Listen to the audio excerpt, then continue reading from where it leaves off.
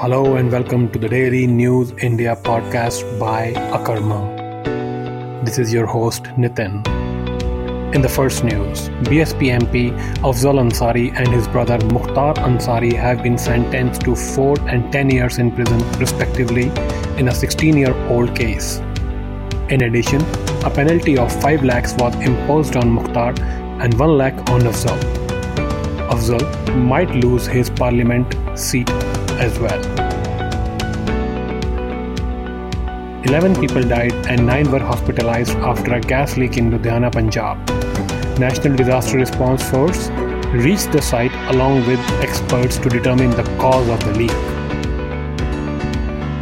Today, Papua New Guinea Prime Minister James Marape said Indian PM Narendra Modi and US President Joe Biden will meet the leaders of the Pacific Islands next month. Following China's security agreement with the Solomon Islands last year, the US has been trying to increase its influence in the region.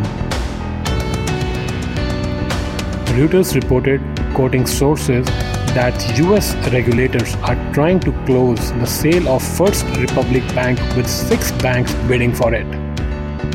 If this happens, it would be the third major US bank to fail in 2 months.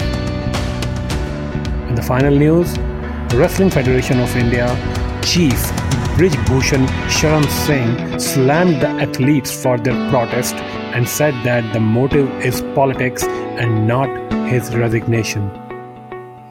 Brij Bhushan has been accused of sexual harassment by top Indian wrestlers.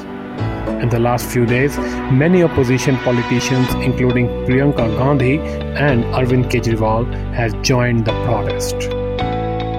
This was your news for today. Follow Akarma for regular updates. This is your host Nitin signing off. See you tomorrow.